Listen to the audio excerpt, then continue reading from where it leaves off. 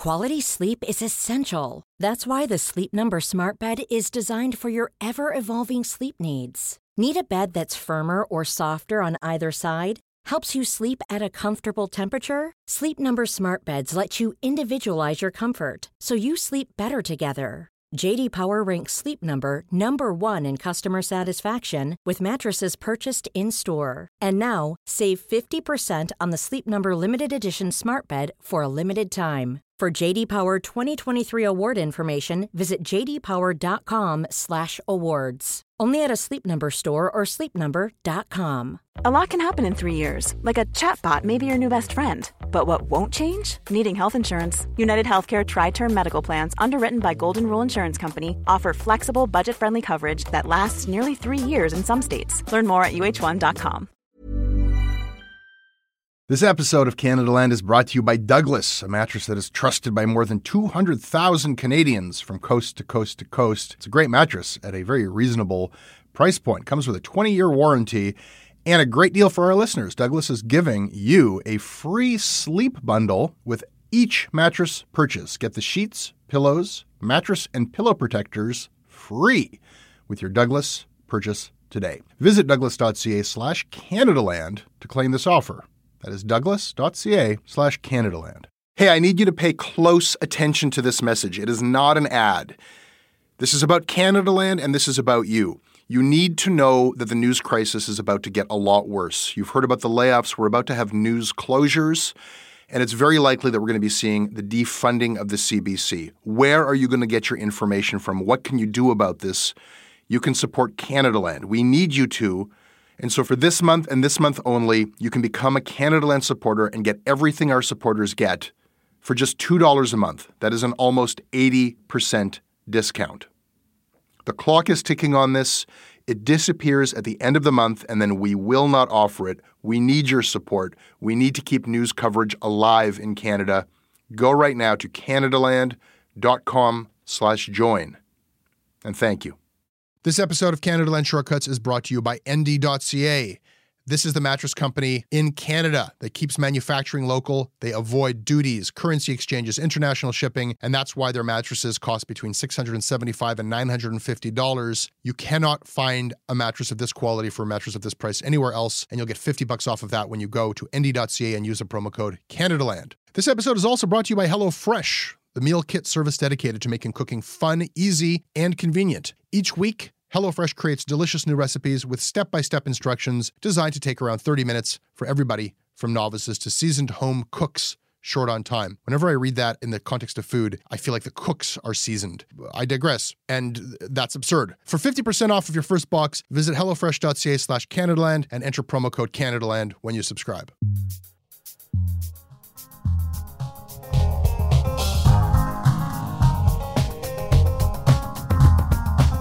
Emma McPhee in Fredericton, New Brunswick, student journalist, but proud student journalist, vice president of the Canadian University Press, former editor-in-chief of the Brunswickan. Welcome to Canadaland Shortcuts. Thanks for having me. Emma, today we are going to talk about the solemn obligation of our universities to fund any and every lunatic's speech. Anything less is censorship. We are going to talk about Canadaland's ongoing investigation into possible media bias on the part of the Crackerjack news team at Ford Nation Live. And we are going to talk about Aaron Weir's expulsion from the NDP caucus. Is he guilty of sexual harassment or merely of being unpleasant? It's good to have you here. Good to be here. Okay, this episode of Shortcuts is brought to you by Tamarack Hawken, Monica Ward, James Price, Eric McGill, Tim Penton, Aaron Valentine, Steve Rodriguez, and Michael Liu. I support Canadaland because I want to be informed about Canadian issues, but I'm too lazy to read. I'm a student, I got enough readings and I'm busy, and Canadaland gives me an informative, independent, and interesting take on Canadian issues that I should care about. And there's absolutely no excuses not to support because at $10 a month, it's less than one copy from me a week.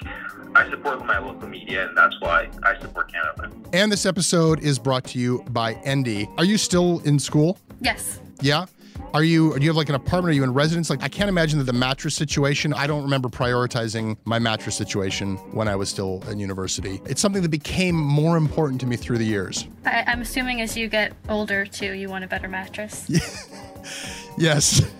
As chronic back pain sets. Yes, let's leave that part aside for a second and talk about Endy's mission as a Canadian mattress company with comfortable mattresses for the young and the aged. Emma, this is basically your mattress in a box. They send it to you, and the whole point of the mattress in a box is it's a lot cheaper than the mattress you get at the big box store because they're not paying for a big box store. Endy does one better because like typically it's like $2,000 for a pretty decent mattress in one of those big dumb stores and like $1,000 or more for a mattress in a box. Endy is Canadian made and their materials are Canadian made and they don't have to pay any kind of currency conversions or duties at the border. So this is the only way you're going to get a top quality mattress in a box for under $1,000. Even if you are getting their king size mattress, it's under $1,000. And because people listen to this podcast, they can get $50 off of those already low prices when they go to endy.ca and use the promo code CanadaLand. Check it out.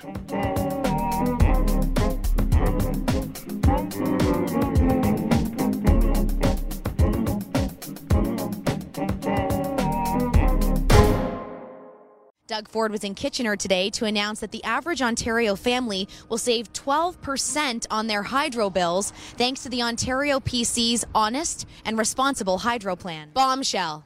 As Doug Ford's bus continues to roll through Ontario, another Kathleen Wynne scandal is detailed in the Globe and Mail. And shocker, this one's going to hurt hardworking Ontarians the most. Today, soon-to-be Premier Doug Ford made a major investment of $1.9 billion over 10 years for mental health, addiction, and housing support. For Ford Nation Live, I'm Lindsay Vanstone. For Ford Nation Live, I'm Lindsay Vanstone. For Ford Nation Live, I'm Lindsay Vanstone. Look, Emma, I have nothing but respect for reporter Lindsay Vanstone and her news team at Ford Nation Live. They get incredible access to Doug Ford. They are often the first on the scene somehow. They are uncompromising, whether they are exposing Kathleen Wynne's fat cat buddies or doing their deep dive exclusive on Kathleen Wynne's fat cat cronies. This is hard-hitting stuff from the news team at Ford Nation Live. Respect. But look, this is my job. I'm a media critic. I can spare no one from scrutiny. Every news org, no matter their reputation, needs to be looked at. That is just my job. Okay, look, everyone is very, very upset and shocked that Doug Ford is making his own fake news. Do you buy that shock? Should people really be that shocked? Are they that shocked? I really didn't think it was shocking. I was just like, oh, that seems like something Doug Ford would do. It's popular. Some of those videos have over 1 million views. So, it's campaign propaganda. He's not the first to do it. The Liberals did it in previous election. Stephen Harper did his own kind. It didn't look quite as much of a parody, of a mockery, of a simulation of a newscast. I feel like there's been a dumb conversation going on between journalists as to whether or not, does Doug Ford think that people are so dumb that they won't know that he made these videos? And, Andrew Coyne is saying he absolutely thinks that people are that dumb. I kind of think that the people who enjoy those videos and get their information from them don't care. They're being told what they want to hear, and it's not important to them. I think that they're cognizant on some level that Doug Ford made them, but they've made a decision. I don't trust the mainstream media. It's totally in the tank for the left and for Kathleen Wynne and Justin Trudeau. There's more truth in this. That's my suspicion. Maybe I'm giving people too much credit. No, I actually was thinking the same thing. Like, people who are tending to only watch Ford Nation Live or even watch it more than other people, they're not going to really trust the mainstream media, so they're not really going to be getting their information elsewhere anyhow. And even if Ford Nation Live wasn't a thing, they would be totally disbelieving everything else that was being said in the other media. We now know that the Conservative campaign writ large has not only paid staffers to pretend to be journalists, but they have also, candidate Meredith Cartwright, her campaign has paid for actors, working at less than minimum wage, by the way, actors to pretend to be Ford supporters, standing outside of the most recent and the first leaders debate. So really, it's just a wonderful world of make-believe in the Doug Ford campaign. We have people pretending to be reporters. We have people pretending to be supporters. He's paid $20 to voters before, so arguably you can make the case that those people are pretending to vote for him, but actually voting for him.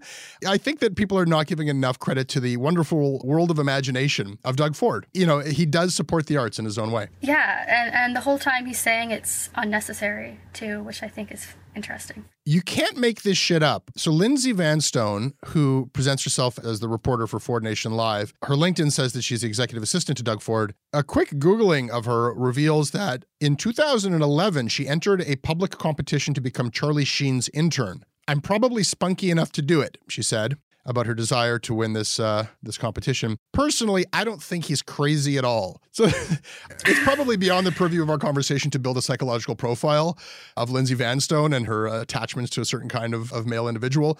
You know, that's not ours to say. I mean, it's a heck of a democracy we have going here in Ontario, isn't it? Yeah, and I'm moving to Ontario in the fall, so I'm looking forward to finding out more about it. It's just interesting that Doug Ford has said he's looking into university funding based on free speech.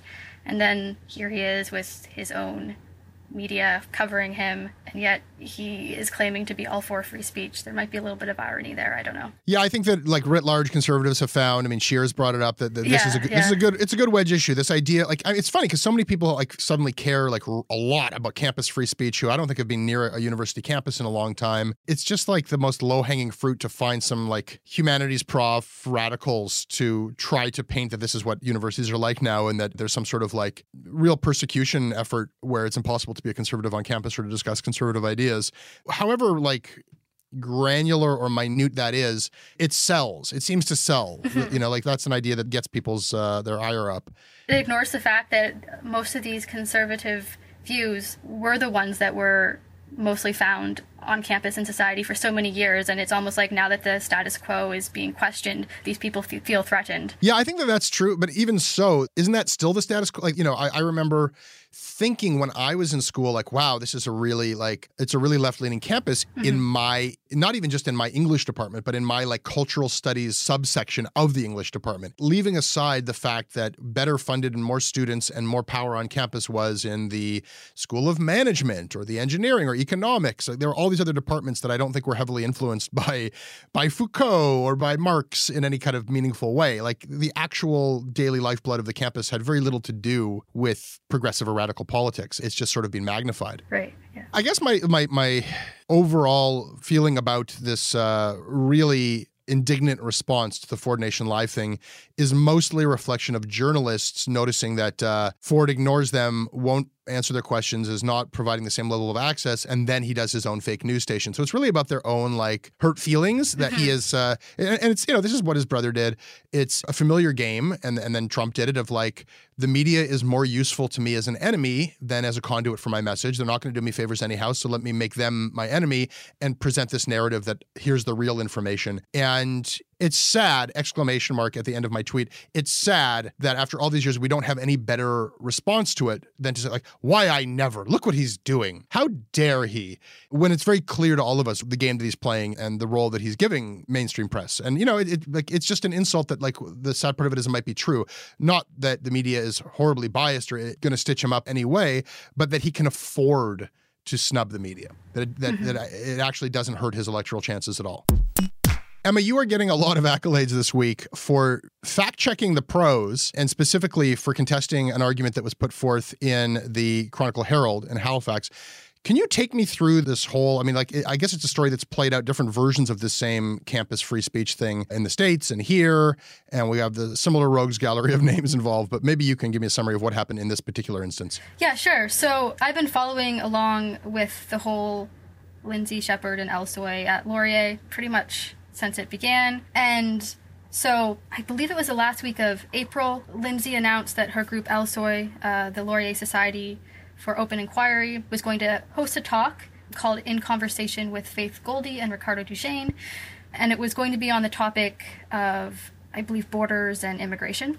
But they couldn't hold it at Laurier, which is their school, because it was kind of planned last minute, apparently. So they went to the University of Waterloo and were given some space.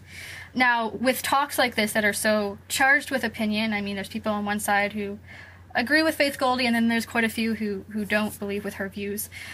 Because there was going to be protesters there, they were originally quoted a security fee of between $1,400 and $1,600, which seemed reasonable for the group. I believe they were going to try to crowdfund on GoFundMe to raise those costs. But then Waterloo came back and said that the cost was going to be $28,500. And so on April 25th, Lindsay Shepherd announced on Twitter that she was going to cancel the talk because they were not able to raise that huge security fee.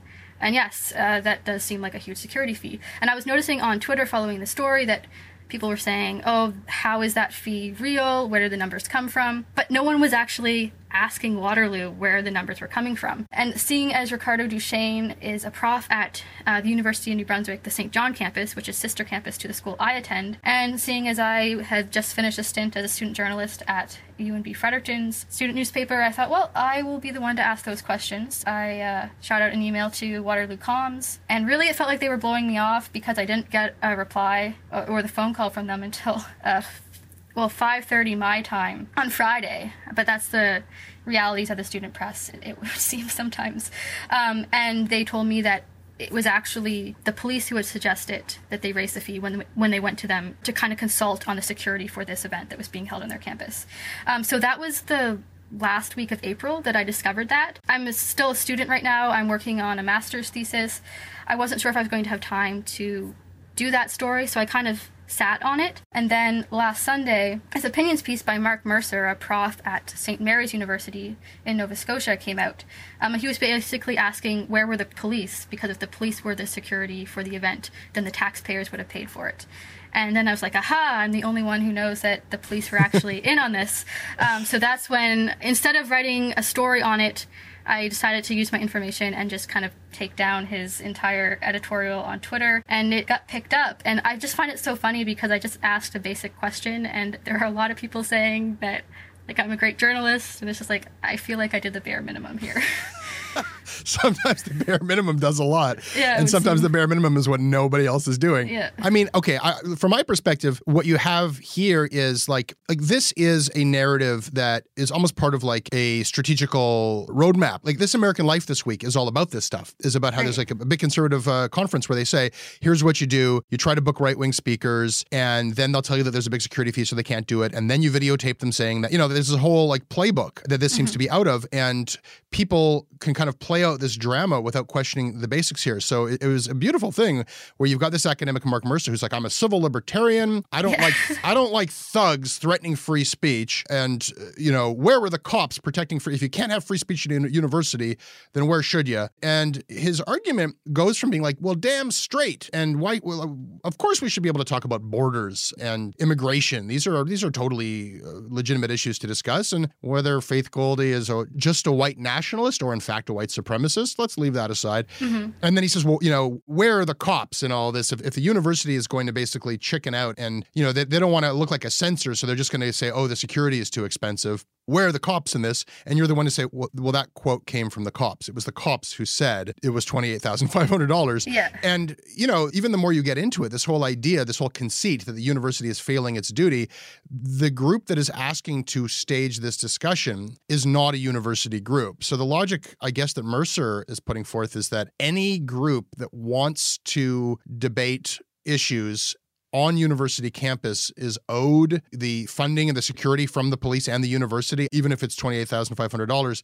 And then even his own logic is so faulty because he says, like, it sickens me that, these thugs who are trying to shut down freedom of speech, these are all hypothetical thugs. Yeah. Right? Like, it's like the cops are saying that we're going to need, $28,500. They're probably right that people are not going to want to have Faith Goldy with her white supremacist views on campus, but whether or not thugs would be present and limiting her freedom of speech and the cops would need to crack down on thugs. And I think you pointed out, as did others, what kind of civil libertarian is calling for $28,000 of police presence to police against protesters who are arguably exercising their freedom of speech?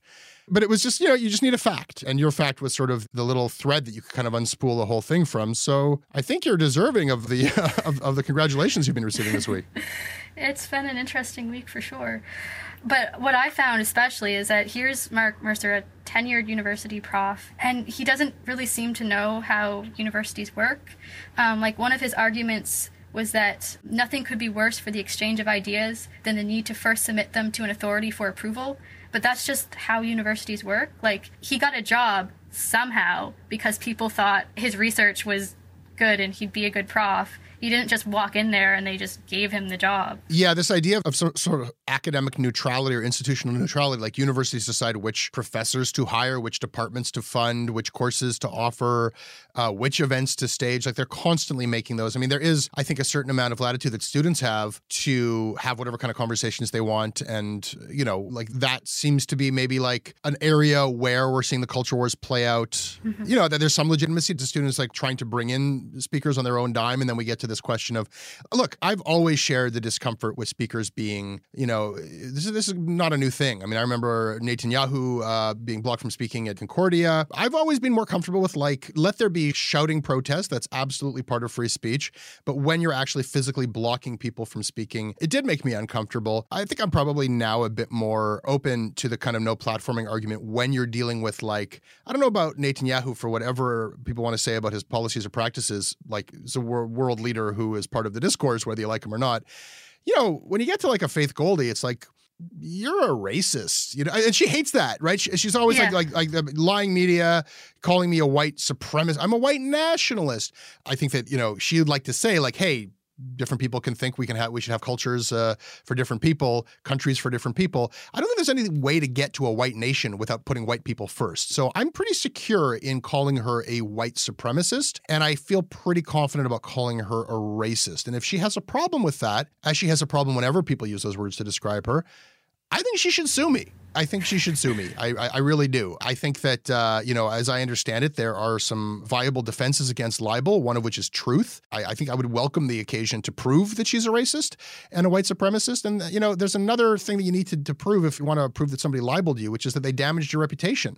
You have to have a reputation first. And I think she'd have trouble proving that. So I'm tired of playing this game as to whether or not Faith Goldy, who uses the 14 words about securing a future for white children and who goes on Nazi podcasts and et cetera, and et cetera, and et cetera, I'm really confident that calling her a racist, a bigot, a white supremacist, and she can come at me. And I don't see a distinction between her white nationalism and white supremacy and straight up racism. I won't call her a Nazi, though. I think that's a slightly different thing. I'm not calling her a Nazi. No, and that tends to be a huge conversation around that. And also, like, you know, you could have a discussion about multiculturalism, borders, and identity in Canada. I'm just not sure inviting Faith Goldy and even Ricardo Duchesne in to have that discussion is really going to add to the discourse or do anything except to inflame, which I think is what Alsoy, this group, tends to be going for. I applaud you for calling bullshit on that as well. I think that getting these reprehensible people in, but then not calling it a white nationalism rally, but instead saying a civilized discussion about borders and immigration is bullshit. And we don't have to play that game.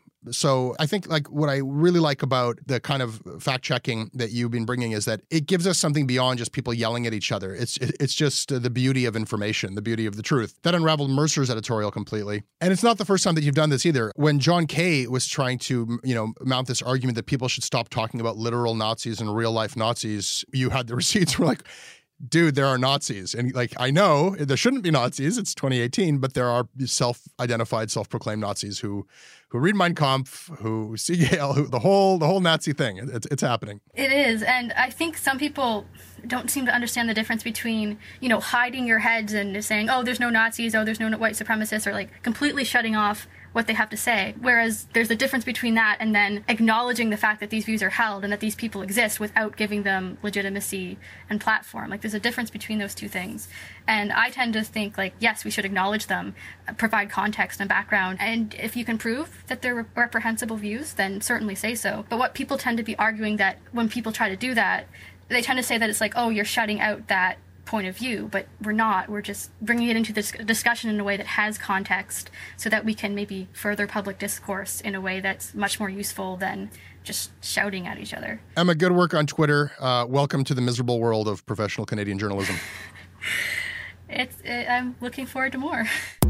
This episode is brought to you by the Center for Addiction and Mental Health. Right now, there is an opioid crisis. Right now, there is a mental health crisis. But right now, it is Mental Health Week. And what that means is you can do something about these crises. You can help people. You can help CAMH save lives. They offer treatment with dignity And they are doing cutting-edge research. I don't know if anybody listening to this is untouched by this crisis. You can see it in the downtown of every city in this country. You certainly feel it in Toronto. This is not something happening to other people. These are our friends. These are our communities, our families. We are all touched by addiction. We are all touched by the mental health crisis, and we all share responsibility to do something about it. Helping CAMH is something you can do about it. Help change mental health care forever. Your support will help CAMH build a future where nobody is left behind. Donate at camh.ca/Canadaland to help them treat addiction and build hope. This episode is sponsored by BetterHelp. It's amazing the things that we tell ourselves to talk ourselves out of getting help. Anybody who's actually gotten help knows that the process of getting things off your chest, of taking your stressors, your problems, and just like not letting them be bottled up, working through just conveying them to somebody, half of the battle is just doing that. You unburden yourself. And you know what? If you have a real mental health professional, no, they don't have magic bullets or magic words that make it all go away. But often they can help you see things a little bit differently and guide you to strategies or tools or to a new perspective that actually does help. As the largest online therapy provider in the world, BetterHelp can provide access to mental health professionals with a wide variety of expertise in mental health. Because you listen to this podcast, you get 10% off of your first month at betterhelp.com/Canadaland. That's betterhelp.com/Canadaland.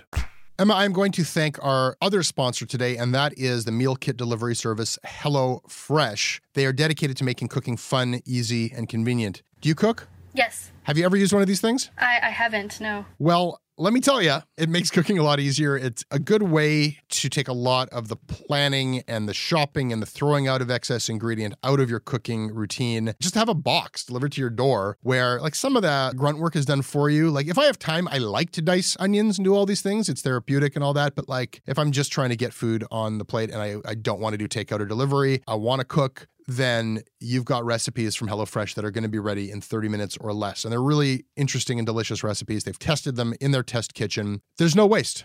They figured out the quantities. It's all good. I feel bad about throwing out food. I don't like wasting food. They give you a lot of food. I always seem to have leftovers when I cook with HelloFresh, and that's nice too. If all of this sounds good to listeners, if this meal kit thing that you've been hearing about here and elsewhere is something that you have thought of doing but haven't tried yet, there's really no reason not to give it a shot because you get half off your first box. 50% off a big box of delicious food when you visit hellofresh.ca/Canadaland and use the promo code Canadaland when you subscribe.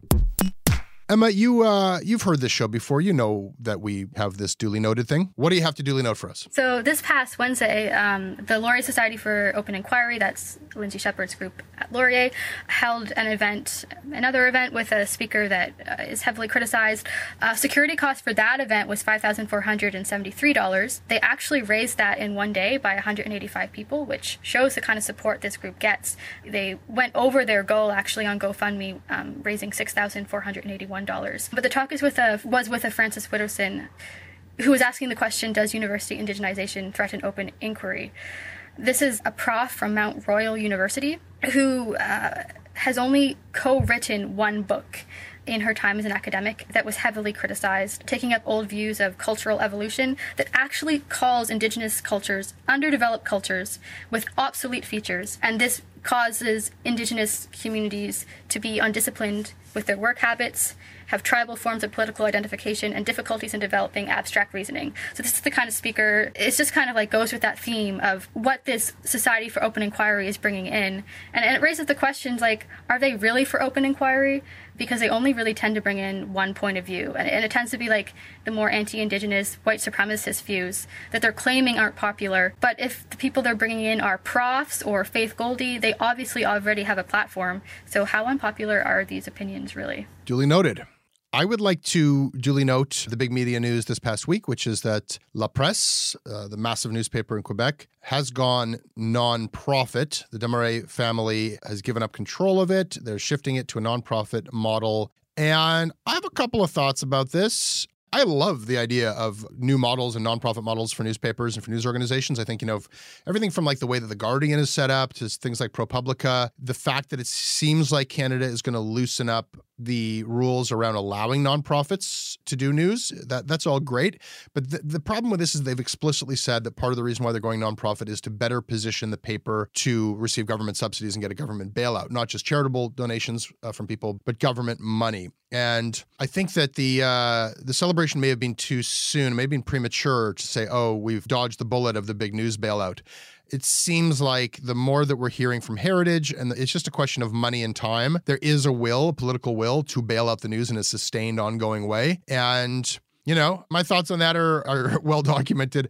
I guess just one thing I want to add to it is just that it really redoubles our efforts here. I do think that organizations that are publicly funded need to be held to a higher level of scrutiny than private organizations.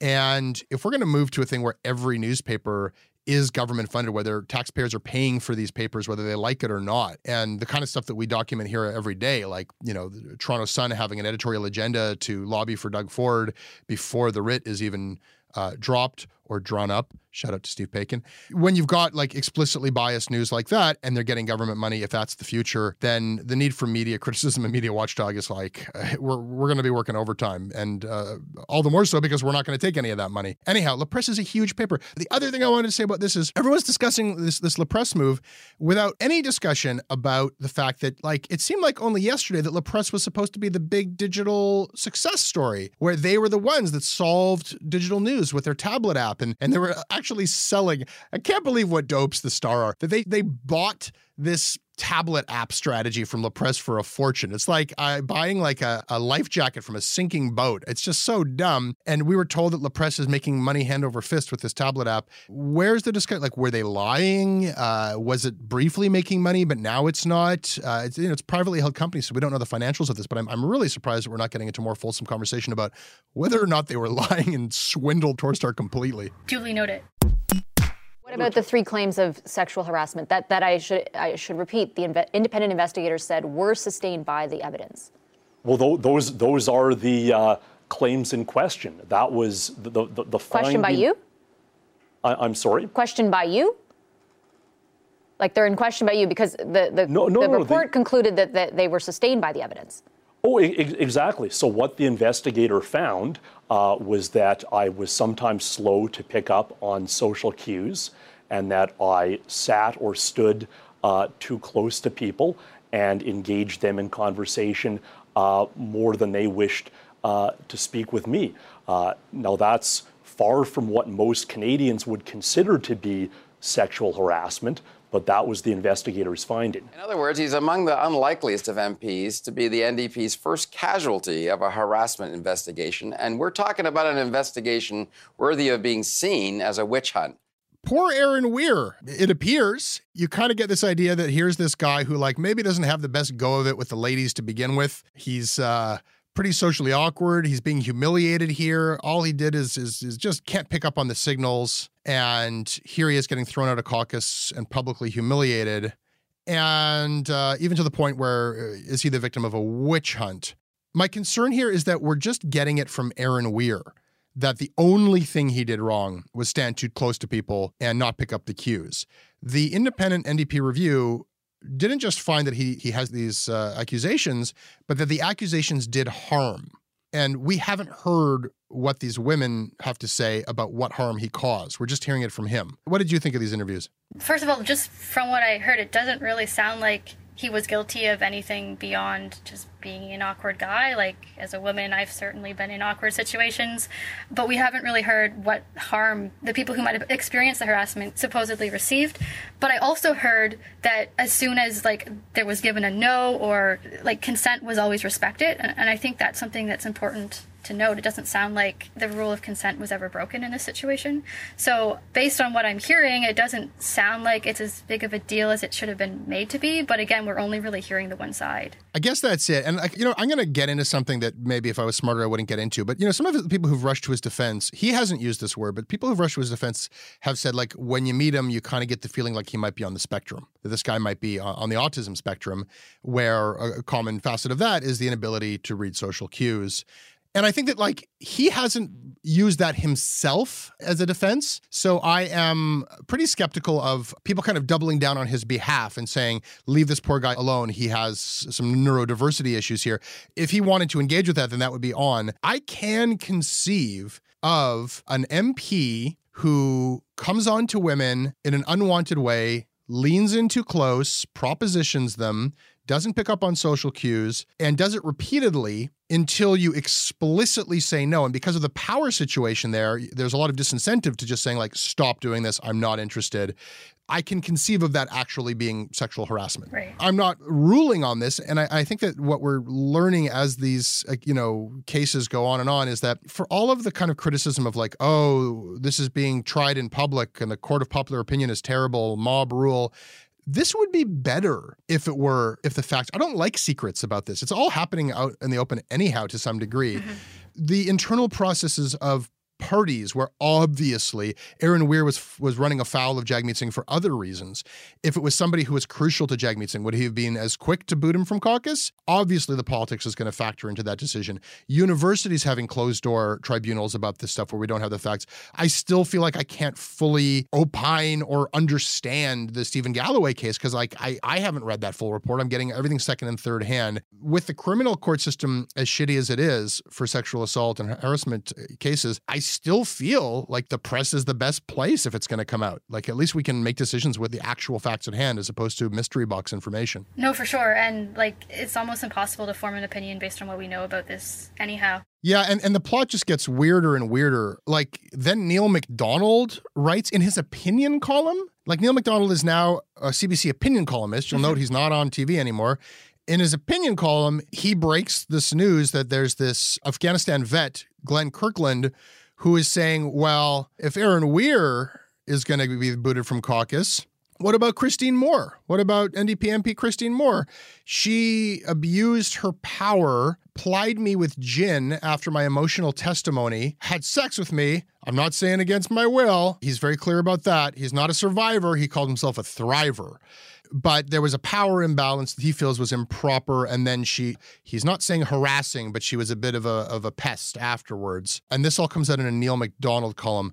Wow, what do we do with this? I think the first thing we're learning here is that between Christine Moore and Aaron Weir's romantic habits, politicians are just totally unfuckable, undateable people. These are odd people. If we get nothing else from this, I don't feel like we should know about either. I don't know. I don't know all the facts. Your thoughts on the Christine Moore chapter of this? Well, it's certainly an interesting development because wasn't Christine Moore the person who drew to attention the Aaron Weir thing in an email? Yes, and that's why I am maybe sounding less than totally respectful of the claim against her, because the reason why this vet, Glenn Kirkland, has come forward, he has not said, I feel that she needs to be held accountable because she's abusive. He's explicit. He came forward because she's taken this moral high ground against Aaron Weir. And she shouldn't throw stones in a glass house. I mean, we've heard similar things where women have said, we just had the case of in New York, the attorney general, women came forward saying like, oh, this guy's grandstanding against Weinstein. It makes me sick. He's in a glass house. He shouldn't throw stones. But there was also like a hypocrisy thing there beyond, I'm going to get him. Like he hurts people and I want to stop him from hurting other people. I don't know that Glenn Kirkland has articulated his feeling that Christine Moore is some sort of a public menace. Just from his own words as to why he's called her out, it's just that he thinks that she's a hypocrite and he's going to show her. And I'm just going on what he said. Right. No, that makes sense. And didn't Neil McDonald say he had to seek out Glenn Kirkland to get his statement on it because he wasn't really making it public before then? Yes, that's accurate. Neil McDonald says that he heard rumors about this vet who had this fling with Christine Moore. He tracked down. He's writing this weekly opinion column, and there's a parallel there because, of course, the accusers of Aaron Weir were not. Right. Their accusations were also solicited. Yes. So we just don't know enough. There's reason for us to be skeptical about those accusations, not the veracity, but the extent of them, and we just don't have all the information. And similarly, the way that this Kirkland and Christine Moore thing came out was solicited by Neil McDonald. I am going to digress for a moment, if I may, because I've been thinking a lot about Neil McDonald lately. I happen to enjoy Neil Macdonald. I like personality. I think he's a smart journalist. I don't agree with a lot that he's said in the past. I think, were he to have his own newspaper column or be on TV, I'd probably watch him. But he's got a weird job. He kind of got mothballed off of the National when they rejiggered the National. And I think he was supposed to be the marquee columnist for CBC's New Opinion vertical. That's how I'm told it was sold to him. Don't worry, Neil, you're not on TV anymore. We're going to have 3 columns a week on our New Opinion site. And then the people running the opinion site, I'm told, were like, we don't really want that much Neil Macdonald. And so he now, as far as I can tell, and I've asked him, and we've had a cordial-ish correspondence that stopped when I asked him, Neil, I'm just wondering, do you do anything else these days besides your 1 column a week? Because he's still on staff at the CBC, and my knowledge of CBC rates would put him somewhere between $160,000 and $180,000 a year. And I think all he does is write a column. And it's a column where I guess when he feels like it, he can do like investigative reported stories that break news about you might call it like he created this scandal for the NDP between Christine Moore and Glenn Kirkland. All of which is just to say, like, word up, Neil Macdonald, you got a sweet gig going, man. I mean, like, I think by the word, you must be the highest paid writer in Canada. Yeah. This was your Canadaland Shortcuts. You can email me about it. I am at jesse@canadalandshow.com, and I read everything that you send me. We are on Twitter at Canadaland. Emma McPhee, where can people find you? I'm on Twitter at Emma E Squared. EMMAESQUARED. We are on the World Wide Web at CanadaLandShow.com, where we publish original journalism all the time. Go check that out. Our crowdfunding site is patreon.com/CanadaLand. This episode of Shortcuts is produced by David Crosby. Editorial assistance by Olamide Olanian. Kevin Sexton is our managing editor. Syndication is by CFUV 101.9 FM in Victoria. You can visit them online at cfuv.ca. And if you like what we do, please support us on Patreon.